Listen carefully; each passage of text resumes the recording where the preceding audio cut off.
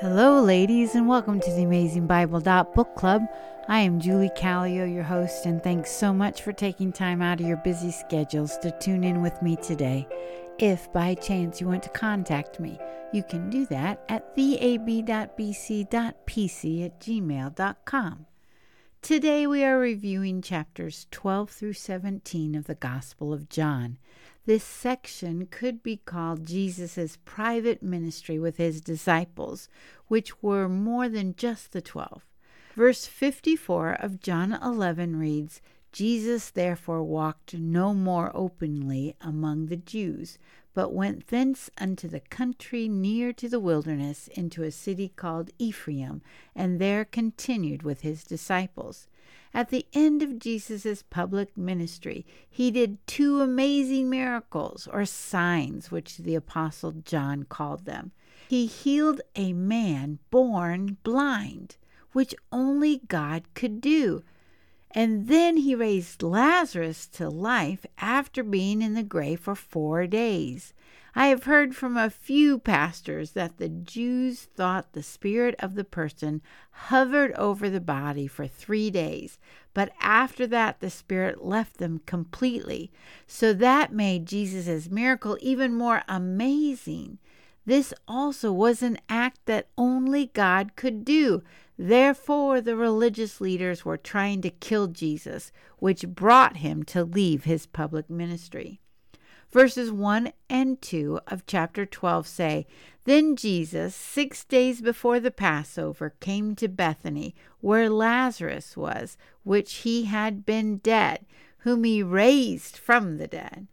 There they made him a supper, and Martha served, but Lazarus was one of them that sat at the table with him. Now, before we go on with this story, I would like to encourage you to read each of these anointings of Jesus found in all 4 Gospels. They are in Matthew 26, verses 1 through 16, Mark chapter 14, verses 1 through 11, Luke chapter 7, verses 36 through 50, and John chapter 12, verses 1 through 12. Almost every commentary says that they're the same anointing. In fact, I've heard only one other theologian, a musician named Michael Card, say that he believed that there were 2 anointings. And I think that Jesus was anointed twice by 2 different women. The first time was 6 days before the Passover, and the second was 2 days before the Passover. Mary, the sister of Lazarus, anointed Jesus' feet. The other lady, described as a sinful woman, anointed Jesus' head 2 days before the Passover. In chapter 11, verse 2, John says, It was that Mary which anointed the Lord with ointment and wiped his feet with her hair, whose brother Lazarus was sick. It seemed that John was trying to differentiate between the women. This is just something for you to look at and think about. Now, onward to Lazarus, Martha, and Mary. We first read of them in Luke chapter 10, verses 38 through 42. That was the story where Martha invited Jesus and the gang to her home, and she was working, and Mary was at Jesus' feet listening and learning, and Martha was so upset and worried about many things. In today's story, Martha is again serving, but her attitude is thanksgiving, for her brother Lazarus is alive. Mary is also at Jesus' feet again, but this time she is serving the Lord by anointing his feet with nard and wiping his feet with her hair. It was an act of love, thanksgiving, and in preparation for Jesus' burial. Verses 12 through 19 talk of the next day. Jesus came into Jerusalem riding on a colt, which we call Palm Sunday. Verses 20 through 36 tell of the story that Greeks came to worship at the feast, and they wanted to see Jesus. Now their presence for Jesus may have been a sign to him that his time had come.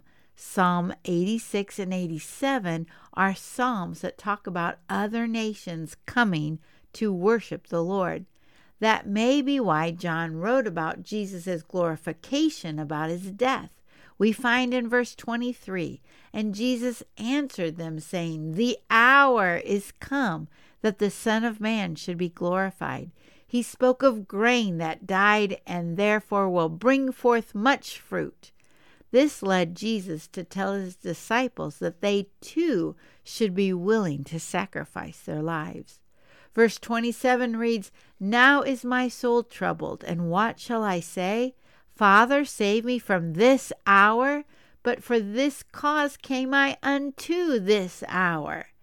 The end of chapter 12 talks of many people who did not believe, even though they saw so many miracles, and how this fulfilled Isaiah chapter 6. There were also people who did believe, but they were afraid of the Pharisees. Verse 43 states, "For they loved the praise of men more than the praise of God." Chapter 13 is unique to the book of John. Jesus washed his disciples' feet. Verse 1 says, "Now before the feast of Passover, when Jesus knew that his hour was come, that he should depart out of this world unto the Father, having loved his own which were in the world, he loved them until the end." Jesus washed all their feet, but the reason that he could do such a thing is found in verse 3. Jesus, knowing that the Father had given all things into his hands, and that he had come forth from God and was going back to God. One thing to notice is that Jesus washed Judas's feet as well. At first, Peter refused, and Jesus said, "Then you'll have no part of me." Then Peter said, "Okay, then wash my hands and my head too." Jesus said the only part that needed washed was his feet, and then he is clean, but not all of you. He meant Judas. Jesus told them that he washed their feet as an example of servanthood and humility. Then verse 18 reads, "I do not speak of all of you. I know the ones I have chosen, but it is that the scripture may be fulfilled. He who eats my bread has lifted up his heel against me." This is Psalm chapter 41, verse 9. "Even my close friend in whom I trusted, who ate my bread, has lifted up his heel against me." I also believe it is in fulfillment of the first promise of the Messiah found in Genesis chapter 3, verse 15, when God is speaking to the serpent, "And I will put enmity between you and the woman, and between your seed and her seed. He will bruise you on the head, and you shall bruise him on the heel." In other words, Satan will bruise Jesus, but he will overcome. And when he does, Jesus will bruise Satan on his head. He will be defeated. Peter and John were trying to get Jesus to tell who he was speaking about. He said it is one who takes this bread. He gave it to Judas, and Judas took it. After the morsel, Satan then entered into Judas. Verse 30 ends, "And it was night." The chapter ends with Jesus giving a new commandment, to love one another as I have loved you. Verse 35 reads, "By this all men will know that you are my disciples, if you have love for one another." My opinion, the world does not see that in many churches nowadays. Peter declared that he would lay down his life for Jesus, and Jesus told him he would deny him 3 times before the rooster crowed. Chapter 14 is full of wonderful words of Jesus. Verses 1 through 3. "Let not your heart be troubled. Believe in God. Believe also in me. In my Father's house are many dwelling places. If it were not so, I would have told you. I go to prepare a place for you. And if I go and prepare a place for you, I will come again and receive you unto myself, that where I am, there you may be also." Have you ever stopped and thought about how Jesus created you, and he knows you perfectly, and he's fixing up a place for you? It's going to be perfect. Thomas asked, Where are you going, and how can we know the way?" Jesus replied, "I am the way, the truth, and the life. No man comes unto the Father but by me." Then, as Jesus was giving his going away words, he tells them of the Comforter coming, the Spirit of truth. The whole chapter is full of love and the Spirit. Chapter 15 encourages the disciples to abide in him. Jesus reminded them that every branch that bears fruit will be pruned, that it may bring forth more fruit. Ladies, there is a purpose for our pain. We can't do anything eternal without Jesus.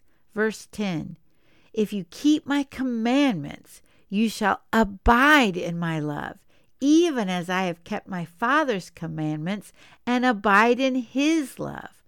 One of those commandments, again, is to love one another. Jesus warns them that the world will hate them like they hated him, but the Spirit, the Comforter, will come and guide them into all truth. Chapter 16 continues that they will be persecuted, but the Comforter will guide them and will glorify Jesus. Plus, they can pray in Jesus' name unto the Father. Verses 32 and 33 say, "Behold, the hour comes, yea, is now come, that you will be scattered, every man to his own, and you will leave me alone. And yet I am not alone, because the Father is with me. These things I have spoken unto you, that in me you might have peace. In the world you will have tribulation, but be of good cheer. I have overcome the world." Chapter 17 is Jesus' prayer. Ladies, please take the time to read and ponder these beautiful words sometime today. In verse 3, Jesus prayed, "And this is eternal life, that they may know you, the only true God, and Jesus Christ whom you have sent." Verse 9, Jesus prayed, "I pray for them," his disciples. "I pray not for the world, but for them which you have given me, for they are yours." Verse 15 says, "I pray not that you should take them out of the world, but that you should keep them from the evil." Then, I don't know if you've noticed this before, but Jesus prayed for you too. Verses 20 and 21, "Neither pray I for these alone, but for them also which shall believe on me through their word, that they all may be one, as you, Father, are in me, and I in you, that they also may be one in us, and that the world may believe that you have sent me." His prayer ends with verse 26, "And I have declared unto them your name, and will declare it, that the love wherewith you have loved me may be in them, and I in them." The Apostle John in his book described himself as the disciple whom Jesus loved. How many Christians do you know that would describe themselves like that? The Bible declares we are loved by God the Father and by Jesus, yet so few of us are confident like John was that he was loved with an everlasting love. Ladies, how about your heart? Do you believe that you are loved with an everlasting love by Jesus, our Creator, Savior, and Lord? Even though feelings come and go, let me ask, do you feel that love today? If not, what is standing in your way? I've shared before that with my postpartum depression, I did not feel forgiven or loved, but I trusted in the truth of the Bible that I was saved and loved because of who Jesus was and what he did on that cross, not because of my feelings. I do also believe that there is a direct correlation when we walk in obedience to Jesus and we allow the Holy Spirit to guide us, that feelings can come.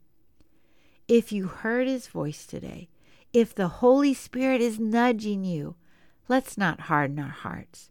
Instead, let's be women who pray and obey and love one another. Until next time, and thank you so much for listening.